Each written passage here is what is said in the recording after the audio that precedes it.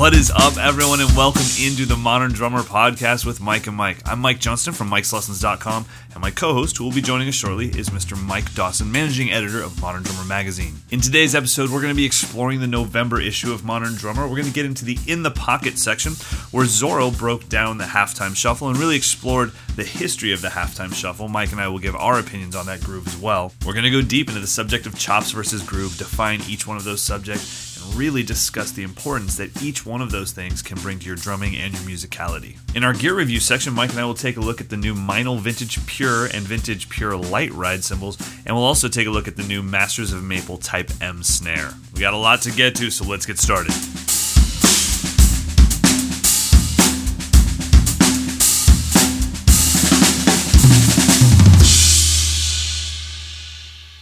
Since this is our first episode, let's kind of bring everybody up to speed on the friendship that you and I have. And do you even remember how we got connected? Was it just through me submitting articles for Modern Drummer? Or? No, I remember it exactly. Chad Brandolini sent a press release announcing you were a Vader artist. And I went and checked out your site and was like, hey, can I talk to this guy about writing for us? And that was it. Wow, now I do remember that. I remember thinking like, wow, this move to Vader was really cool. It hooked me up with Modern Drummer. And and for me, I mean, I think for a lot of people that are listening, Modern Drummer was my Bible growing up. And so to be contacted and asked to write was just, it was like heaven for me. And I was so nervous about writing anything. And I remember sending you the notation I wasn't nervous about. Words, I was so scared, and you were really kind, and you kind of rewrote my entire article as if I was intelligent, and I really appreciate that. Well, it wasn't quite a rewrite, but that's what I do. I've been here 10 years editing words, so I think I can kind of do it. I think you can too. So as far as our main topic for today, chops versus groove, let's get into that. What are your initial thoughts when you hear words like chops and grooves? What do those each mean to you? For me, chops are like solo ideas. It's show-offy time, chops. But that said, I think you can have some chopsy grooves. So for me to define the two, it's really difficult. A groove is something that is a consistent pattern, I would say, is probably my definition. Right. And a chop is something more like a embellishment or a solo. Yeah, I think, for me growing up, chops to me was the collection of skill sets that you had. So when I would say, that guy's got chops, sometimes I was referring to that guy's got jazz chops, that guy's got rock chops, but it was a collection of the skill set they had that made me think they had chops. And you're right, and it lent itself to showing off. And it was definitely, I definitely think of, I put, fills and licks and all those into that chop category: hand speed, foot speed, independence. And then grooves definitely for me was always something that made you kind of bob your head. Like you said, it had that repeated pattern, or at least a repeatable feel to it, and it allowed other people to join in. And I think when I think about chops, like if I think Mike Dawson's chopping up, I don't think of me as a bass player being able to jump in with it. But when I think like somebody's laying down a groove, it allows me to predict where things are headed, and I can kind of be a part of it, Yeah, I like that. Well, then we're going to keep it. Yes. And I guess you're right. I mean, thinking back, chops more is about your overall skill set. But. Yeah, and then I think it's almost like the word dude, where it can be used a million different ways. And so sometimes it's like, people will ask me, hey, can you show me that chop? Like it became a singular thing. And then sometimes, when we talk about great drummers, like, yeah, he's got chops. So, but yeah, I think it's definitely something where chops sometimes can be misused, especially in today's social media thing where everyone wants chops.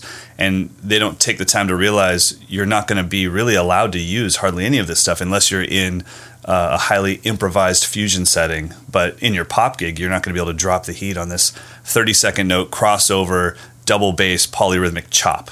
It's, right. It's just growing up, I think I defined it more as technique. The word chops never came into play until I started hearing about gospel chops and things like that. For me, it was always just technique. You have double bass technique, or you have jazz technique. So those are interchangeable terms in my world. Who was the first drummer that you remember when you were growing up that had chops to you, or had, kind of like a full arsenal of technique? Will Calhoun.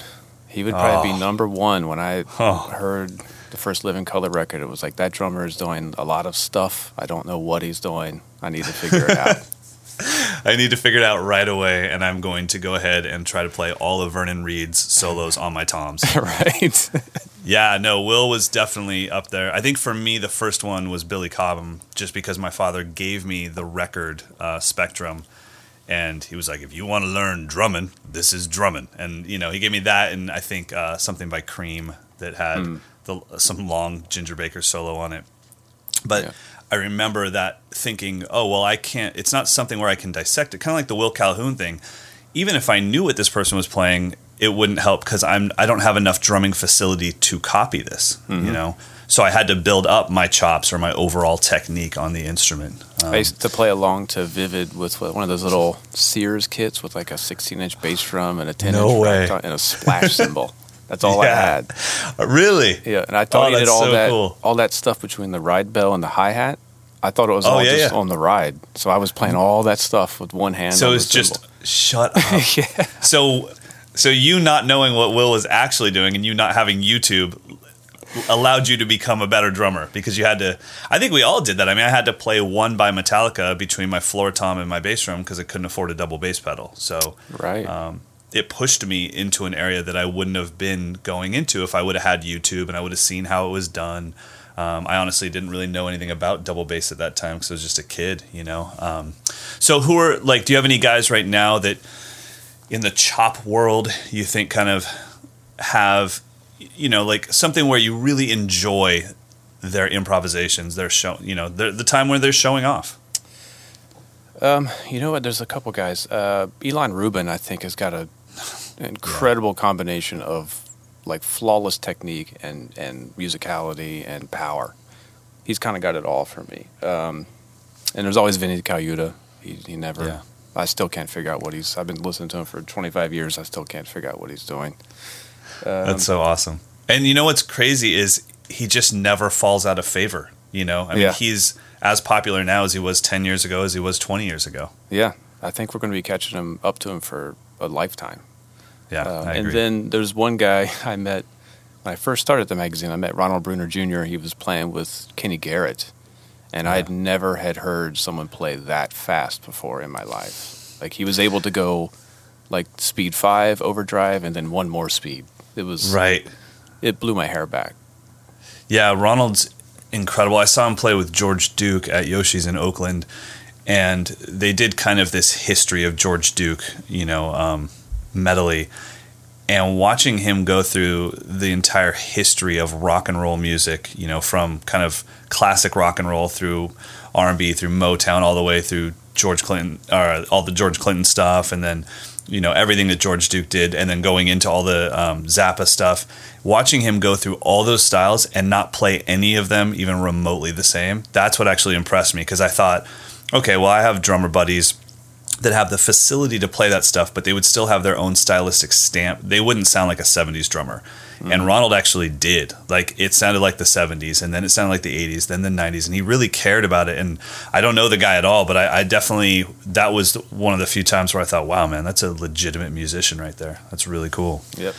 I think, right now for me, I look at a new world of chops that's happening with guys like Mark Juliana, Benny Greb, where it's it's not quite as showboaty, it's not quite as in your face. It's more like chops based off of who's got the biggest creative chops, who's got the most amount of creativity that make you sit there going well, wait a minute, I have a 4-piece kit and I've never even considered doing any of that stuff. Mm-hmm. So there's a new world, and I mean, there must be some cats, because I'm on the West Coast, but there must be some cats. I've never really had a chance to see Ari Honig play. I mean, would you consider him as somebody that's kind of pushing the forefronts of creativity? Yeah, but his chops are not about technique, although his technique is ridiculous. He can play quieter than anyone I've ever heard. But his chops are, he can play actual melodies on the drum set, note for note. And that's what I mean. It seems like it's kind of endless. There is no, good chops, bad chops. It's just got that, creative niche to it. I mean, you and I were laughing our rear ends off today about Dave King, and he's another guy where it's just a creative skill set of chops instead of just a very simple speed and independence type of thing. So, all right, well, let's get into the groove thing. Mm-hmm. So, a groove, like I said, to me is something that multiple people can identify a pulse with, multiple people can identify a feel with, and multiple people can play along with it, unlike a chop that might just be blazing licks all over the kit. So who are some of the guys that really exemplify that for you? I have a duo, Matt Chamberlain and Steve Jordan. I think will be my two all-time, forever till I die favorite groove players. And then if I go back, rock and roll, Josh Freese, still to this day. I love any record he plays on. It just sounds so good. Al Jackson Jr. from more classic R&B. Can't beat him. And then if I go back to my original, it'd be Chad Smith and Marky Ramone. Nice. Very nice. Wow, man. And so were you... Can you tell that I'm more into groove than I am chops? Yeah, no, you definitely just had those ready to go. And what I'm wondering is, were you introduced to drummers because they happened to play in your favorite bands, or did you find them as drummers and then learn about their band? Both. So were you into the Ramones? Oh, both. Okay. But it's interesting. I was into the Ramones from the very beginning. The day I got my drum set, my brother and I played a Ramones record. We played Road to Ruin.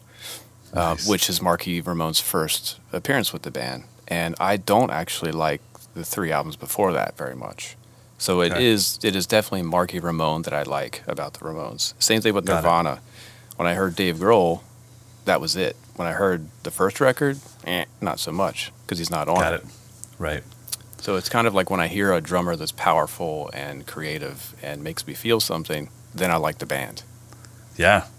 Well, Matt Chamberlain's definitely up there for me. I was always a big fan of kind of artsy female pop. So whatever he was doing, with Tori Amos or Fiona Apple was always incredible, especially the Fiona Apple stuff, because I felt that was Matt actually being allowed to be Matt rather than just being a session player. There was so much percussion in it. You couldn't tell what was percussion and what was drum set on some of that stuff. And I mean, that blew me away. His stuff with Critters Buggin' is still some of my favorite stuff that I listen to. And then at some point, it was on the internet or something, but there was like a thing of album covers, just a collage that Matt had played on. And it made you realize that no matter who your favorite drummer is, Matt Chamberlain might be your favorite drummer because he's on all of your favorite albums, whether you know it or not. And Disney movies. He's on Frozen. It never stops, man. It just, and he's got more Craviotto kits than Mr. Craviotto, and it's just incredible. And he's won country music awards and doesn't actually record country music. That's so awesome. Have you ever gotten a chance to interview him or speak to him? Yeah, I did. I did his cover story a few years back. We got to hang out at Radio City Music Hall right after a Tori Amos gig. It was amazing. Nice. Good guy? Oh, yeah. He's one of the most genuine, no BS, caring people you ever could meet. Sometimes awesome. he can have a little bit of a smart aleck attitude, right? Which so do I. So we kind of got so it works. Great. Yeah, that's so cool. Yeah, it's great when your heroes kind of live up to the pedestal that you've put them on. I think another groove guy for me that never really got credit as a groove guy, maybe just because it was in such a rock setting, but is Mike Borden from Faith No More. Love him.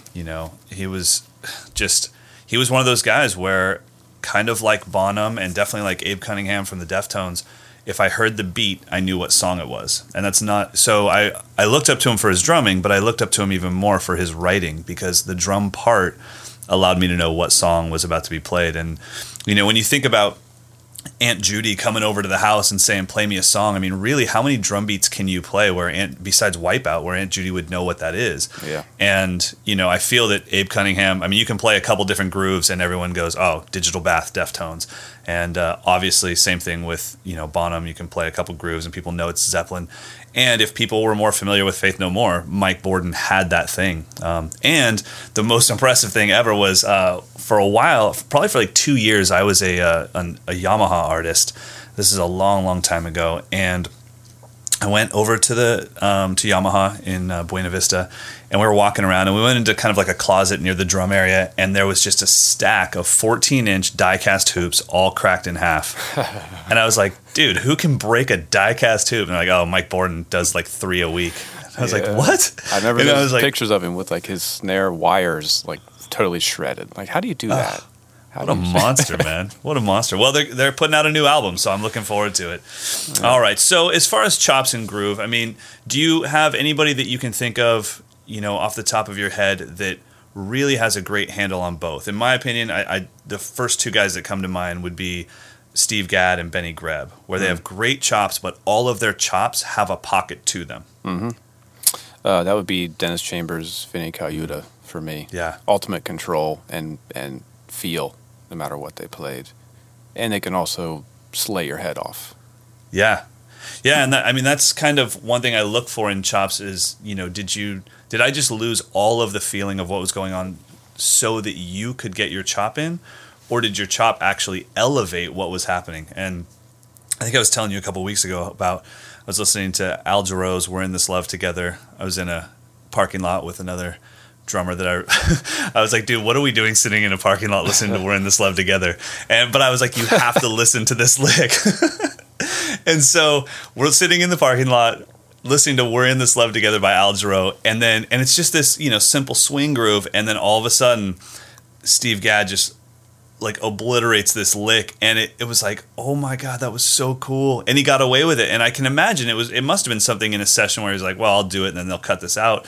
But it really fit the song, and it was great. So yeah, Josh Freese. Cool, Josh Freese is another one. Oh yeah, 2 Perfect Circle records. I think it's impossible for anyone to replicate his playing on those records.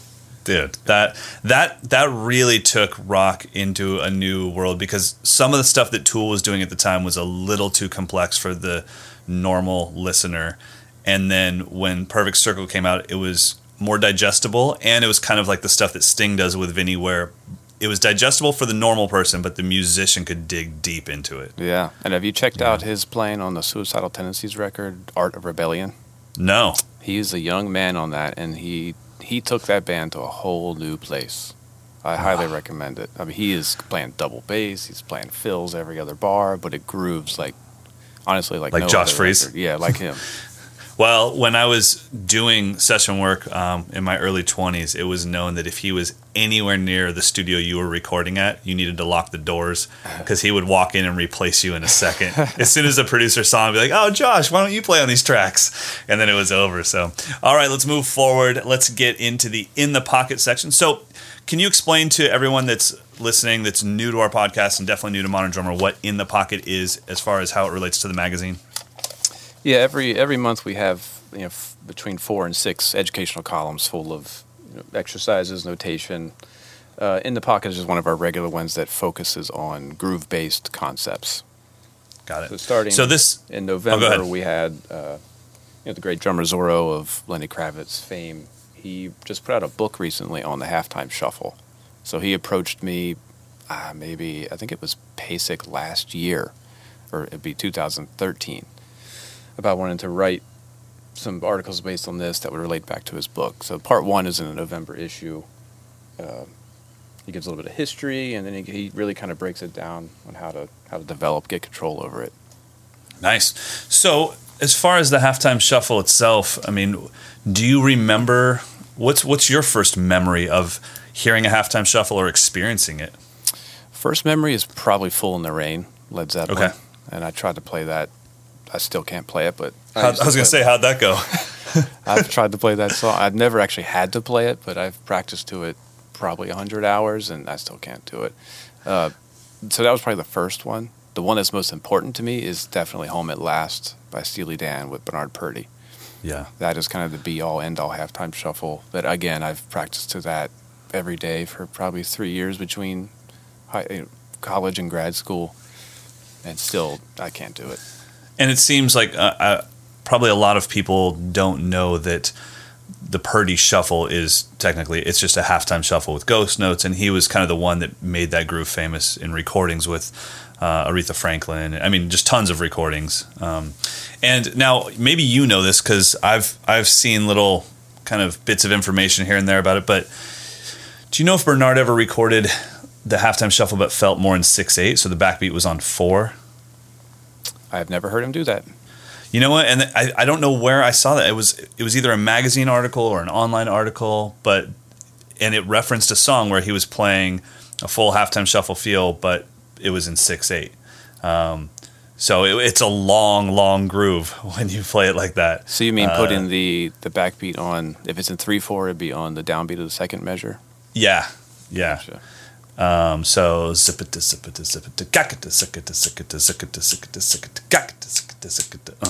So I didn't know if that was part of something of the history, because I was never able to find it or see it anywhere. And I tried to play it, and I was like, man, this takes me a while to get through one bar. Yeah. That's a lot of triplet feel. All about patience.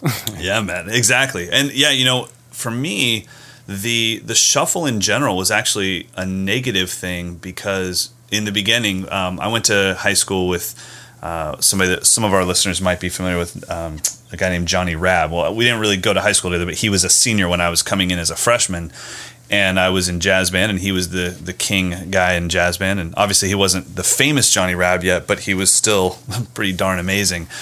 And in jazz band, you want to play all the bop tunes. And so as third chair freshman, I got the shuffles, and they weren't halftime shuffles. They were jazz shuffles. Medium swing. Yes, exactly. You've seen the top of the chart. And that should be the tunes reserved for your best drummer.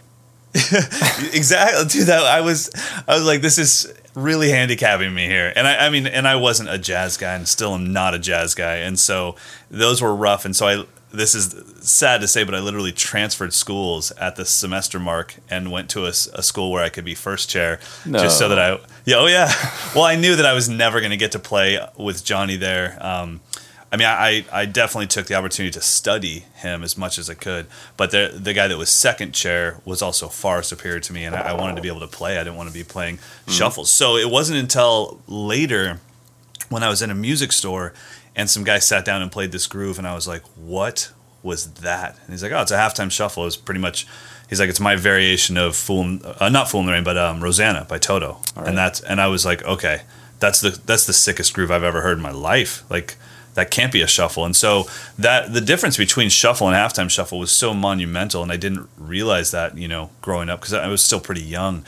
But that was kind of my first experience with it, and then that led into the things like checking out Fool in the Rain, checking out obviously the Picaro stuff, and then learning more and more about Bernard Purdie. So as far as currently, do you have any modern halftime shuffles that you just love, or that you think like, yeah, man, that's really capturing the essence of what that feel is all about?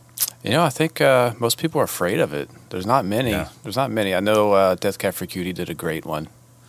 Yeah, and I was going to bring that up because, Jason's groove on that was the first time that I ever had to bring my left foot into a shuffle feel.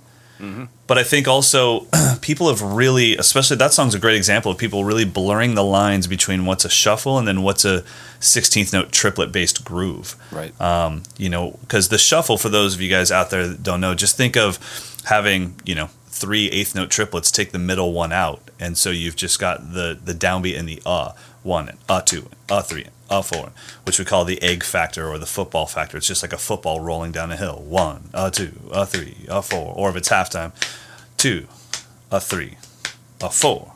And so that, that feel has permeated itself into so many different things, like that Grapevine Fires groove, which I think is one of the sickest recorded grooves, in the last 10 years probably. It's amazing. Yeah, and it's a reference, I think, to some Steve Gadd stuff, because he used to play the left foot on the offbeats a lot. Still does when he plays regular shuffles. Sure. He drives it with the left foot.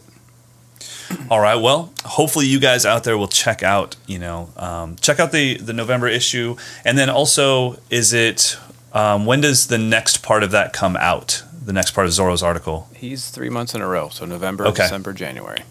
Yeah, because I think in the January issue, he actually kind of breaks down a bunch of different shuffles and notates them and stuff like that. So you can check out the recordings. All right, let's move on to gear review. So you had a chance. Now, did you personally have a chance to deal with the Meinl Vintage Pure and Pure Light Rides? I did. I spent a good month with them. Whoa. A lot of fun. They kind of, back when I was getting into jazz and stuff, there were no cymbals that had that kind of sound, and everyone wanted it. So it was like you had to find a vintage cymbal that was all beat up, or you had to like bury your ride cymbal in the backyard to get it all. I was just going to say, yeah. So there's all this mystique, and when you found a good one, it was like you treasured it with your life. So when I got these, it was like, oh, here it is, kind of all done for you. It's already aged. It sounds like it's 50 years old and dry as a bone and super articulate, but not fragile. Now, did you have to change anything about your playing to like kind of make the rides do what they're supposed to do, or did you just play like yourself and then allow this new sound to come out of the cymbal? I think that's kind of Meinl's genius, is that they're not jazz cymbals, they're not rock cymbals, they're not fusion cymbals, so you don't have to change the way you play. That, and it's they just respond. You just play them. You can play them loud, you can play them quiet. I think these particular cymbals sound best with smaller sticks and lighter playing, but I was wailing on them too, and they didn't give out. Yeah, the 22 is Matt Halpern's main ride with Periphery on tour right now. Yeah, so which is incredible. How's he doing that? I have no idea. And every time I see somebody like Halpern or Matt Garska play these gorgeous Byzance series cymbals, I always think of like the people in Turkey that it took like 3 days just to make it into a shape. Yeah. And then they just go and wail and snap it, I'm like, oh, come on, man. But no, it works great. And he uses it when we do our Common Thread clinic tours, JP's using a 22-inch jazz medium ride right now. I'm obviously using the transition ride, and then Matt's using that. I think he's got the 22 Vintage Pure, not the Pure Light. Now, what's the difference between the Vintage Pure and Pure Light ride as far as the sound from your point of view? You know what? I just felt like the lights had a little bit more trashiness, a little bit more wash, but they're still really dry. I mean, they still sound to me like you got a little bit of tape on them. Like if you took an old K and put a little tape on it, that sounds like the Meinl Vintage Pure to me. That's a pretty good. I think everyone can imagine that. That works good. Okay, so you tried those out, and then they have crashes and hi-hats as well, right, for that line? Yeah, but not at the time when I reviewed them. Those were more recent. Haven't checked them out yet. Hopefully they'll send you some, and we'll check those out. Now, the Masters of Maple, since I am a Meinl guy, I know quite a bit about those cymbals, but the Masters of Maple stuff, I know nothing about this company. I don't know where they're from. So give us some background on the company and then the snare that you got to play. Yeah, it's a story worth telling at length, but the cliff notes of it. Sahir is the owner, one-man operation at the time. He was making these drums in a storage facility and outside of Los Angeles, and he probably wouldn't want me to tell this, but he was actually living in his storage facility while he was making the drums. So he had dedicated. I think that stuff's awesome, man. He's dedicated his life to making drums, and he has nothing but reverence for the greats, the Chris Brady's, the Ron Donetts, the Johnny Craviottos. Like he's a true student of drum making. Wow. So I met him at an AM show a couple of years ago, and we just hit it off. We both have the same, tasteless sense of humor and all of that. But he developed this snare drum that has a solid aluminum core and I can't remember the name of the wood, but some beautiful wood inside and out. And it's solid aluminum. It's not the lightweight rolled aluminum. This drum is hefty. It probably weighs... So it's like CNC, like a CNC machine. Yeah, it probably weighs 21 pounds. It's a monster. So he was trying to get that classic aluminum superphonic vibe, but totally beefed it out and with some wood tones in it. And it did exactly that. I took it to a gig, a small bar gig where I was playing a little jazz kit, and it was like showing up to go duck hunting with a machine gun. Really? It was way too much drum for the room. So, and maybe some people don't know this, but drums do have a level of sensitivity to them, and you have to pick your snare drum for what you want. If you're going to be playing quiet, there's some drums that sound great, and then there's some drums that are literally like a Marshall, full stack, where that amp doesn't really do anything until you turn it up to 8 or 9. I mean, there's volume, but it doesn't have the Marshall tone, or even like an Ampeg 810 Fridge. It doesn't have that Ampeg gargle until you get it up to volume 8 or 9. And so is that is this one of those snares that you can just keep going with it, and the harder you hit, the more volume it gives you? Exactly. Supreme sensitivity. Like, you can play really quiet and articulate, but when you wail on it, that's when it's like, okay, this is a man's drum. This thing can stand up to anything. This can handle it. Okay, and so then just so people know, this isn't just, that's not the only drum they make. That's the Type M snare, right? Yeah, exactly. He does a full-service custom shop. He does his own bell brass recreations that he got Dave Grohl's bell brass snare and recreated it. Wow. I mean, he's doing amazing stuff, vintage style. He's got gum, cherry, shells. He's making his own stuff. Wow. So he got his own machines now. I mean, he's poised to be a serious player coming up. That's cool, man. That's cool. We need, more of those, custom companies. People forget all the time that DW was and is a custom drum company. They've just become a massive one. But, I remember when I first signed with DW, I was 21 years old. And they said, all right, well, what do you want? I said, I want a green sparkle. I ordered my kit. And they're like, all right, we should have it done for you in, this amount of time. And I said, oh, well, if that's the case, then never mind on the green sparkle. I'll just get black. And they said, yeah, well, then it'll be 3 months. And I was like, why don't you just give me a black drum set? And they said, well, we don't have any. We have to make every drum set for the customer at the time, I was like, oh, wow. And I really, because DW is so popular, I didn't know that. So yeah. We need more of those companies. It's really good to see how much staying power companies like SJC have, like Craviato, and so to have Masters of Maple in that mix that you can count on, and you can really get some legitimate custom stuff out of it is going to be really cool. Yeah, it's like just like in everything else, technology kind of leveled the playing field for art, and technology has leveled the playing field for craft as well. Everyone has the tools now. You can get materials a lot easier and a lot cheaper, but you still have to have the mojo to make something special out of it. That's true, man. That's absolutely true. Well, all right, now let's get on to our pick of the week. So the pick of the week, guys, for all of you guys that are listening for the first time, and that would probably be everybody because it's our first podcast. The pick of the week is just a chance for Mike and I to alert you to something. It could be a piece of gear. It could be a video that's out on YouTube or Vimeo. It could be a new DVD. It could be a new book. Mike just hipped me to... what book is it? It's called Rhythm by Billy Martin. That's not my pick of the week. That'll probably be my pick of next week as I get into this book. But our pick of the week is just a chance for us to alert you to something that you should check out. And sometimes it's something to buy, and sometimes it's something just free to enjoy. So what's your pick of the week? Well, going with the theme of groove and chops, I have to say that Brooks Wackerman's playing on the song Sinister Groove by Bad Religion. That intro is a killer. Dude, you went deep. Yeah, man, that is the pick. I've had that on repeat for at least 2 weeks. Oh, man. It's just the intro. I mean, it's the first 30 seconds, you're like, oh, okay, he just killed everyone. It's over. Game over. He's an assassin. Chops, feel, creativity, double bass going way faster than I think anyone can do.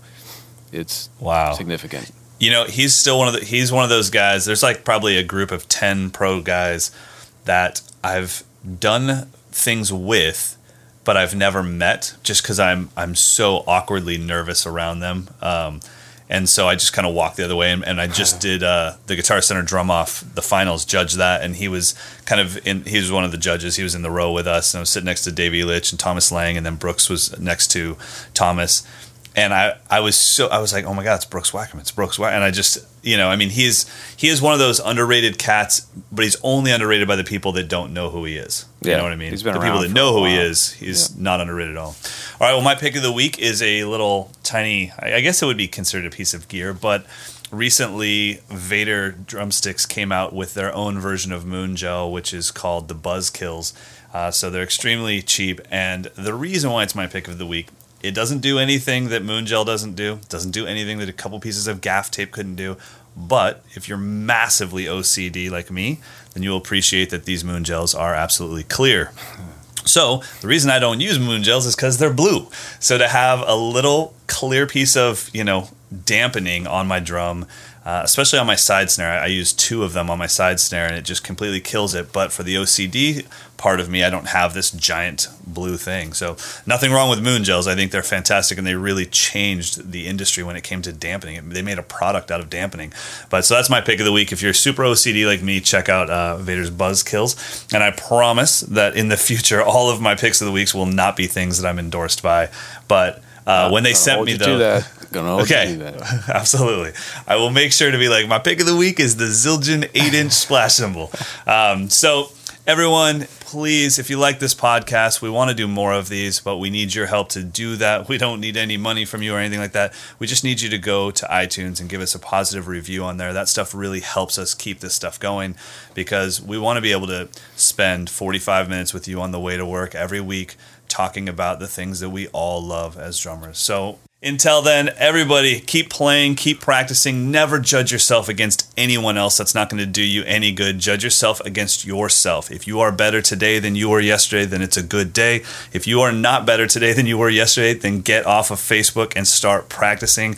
We will see you guys soon. Thanks so much for checking out the Mike and Mike podcast, and we will see you guys next time. Boom. That wasn't as much of a train wreck as I thought it might be.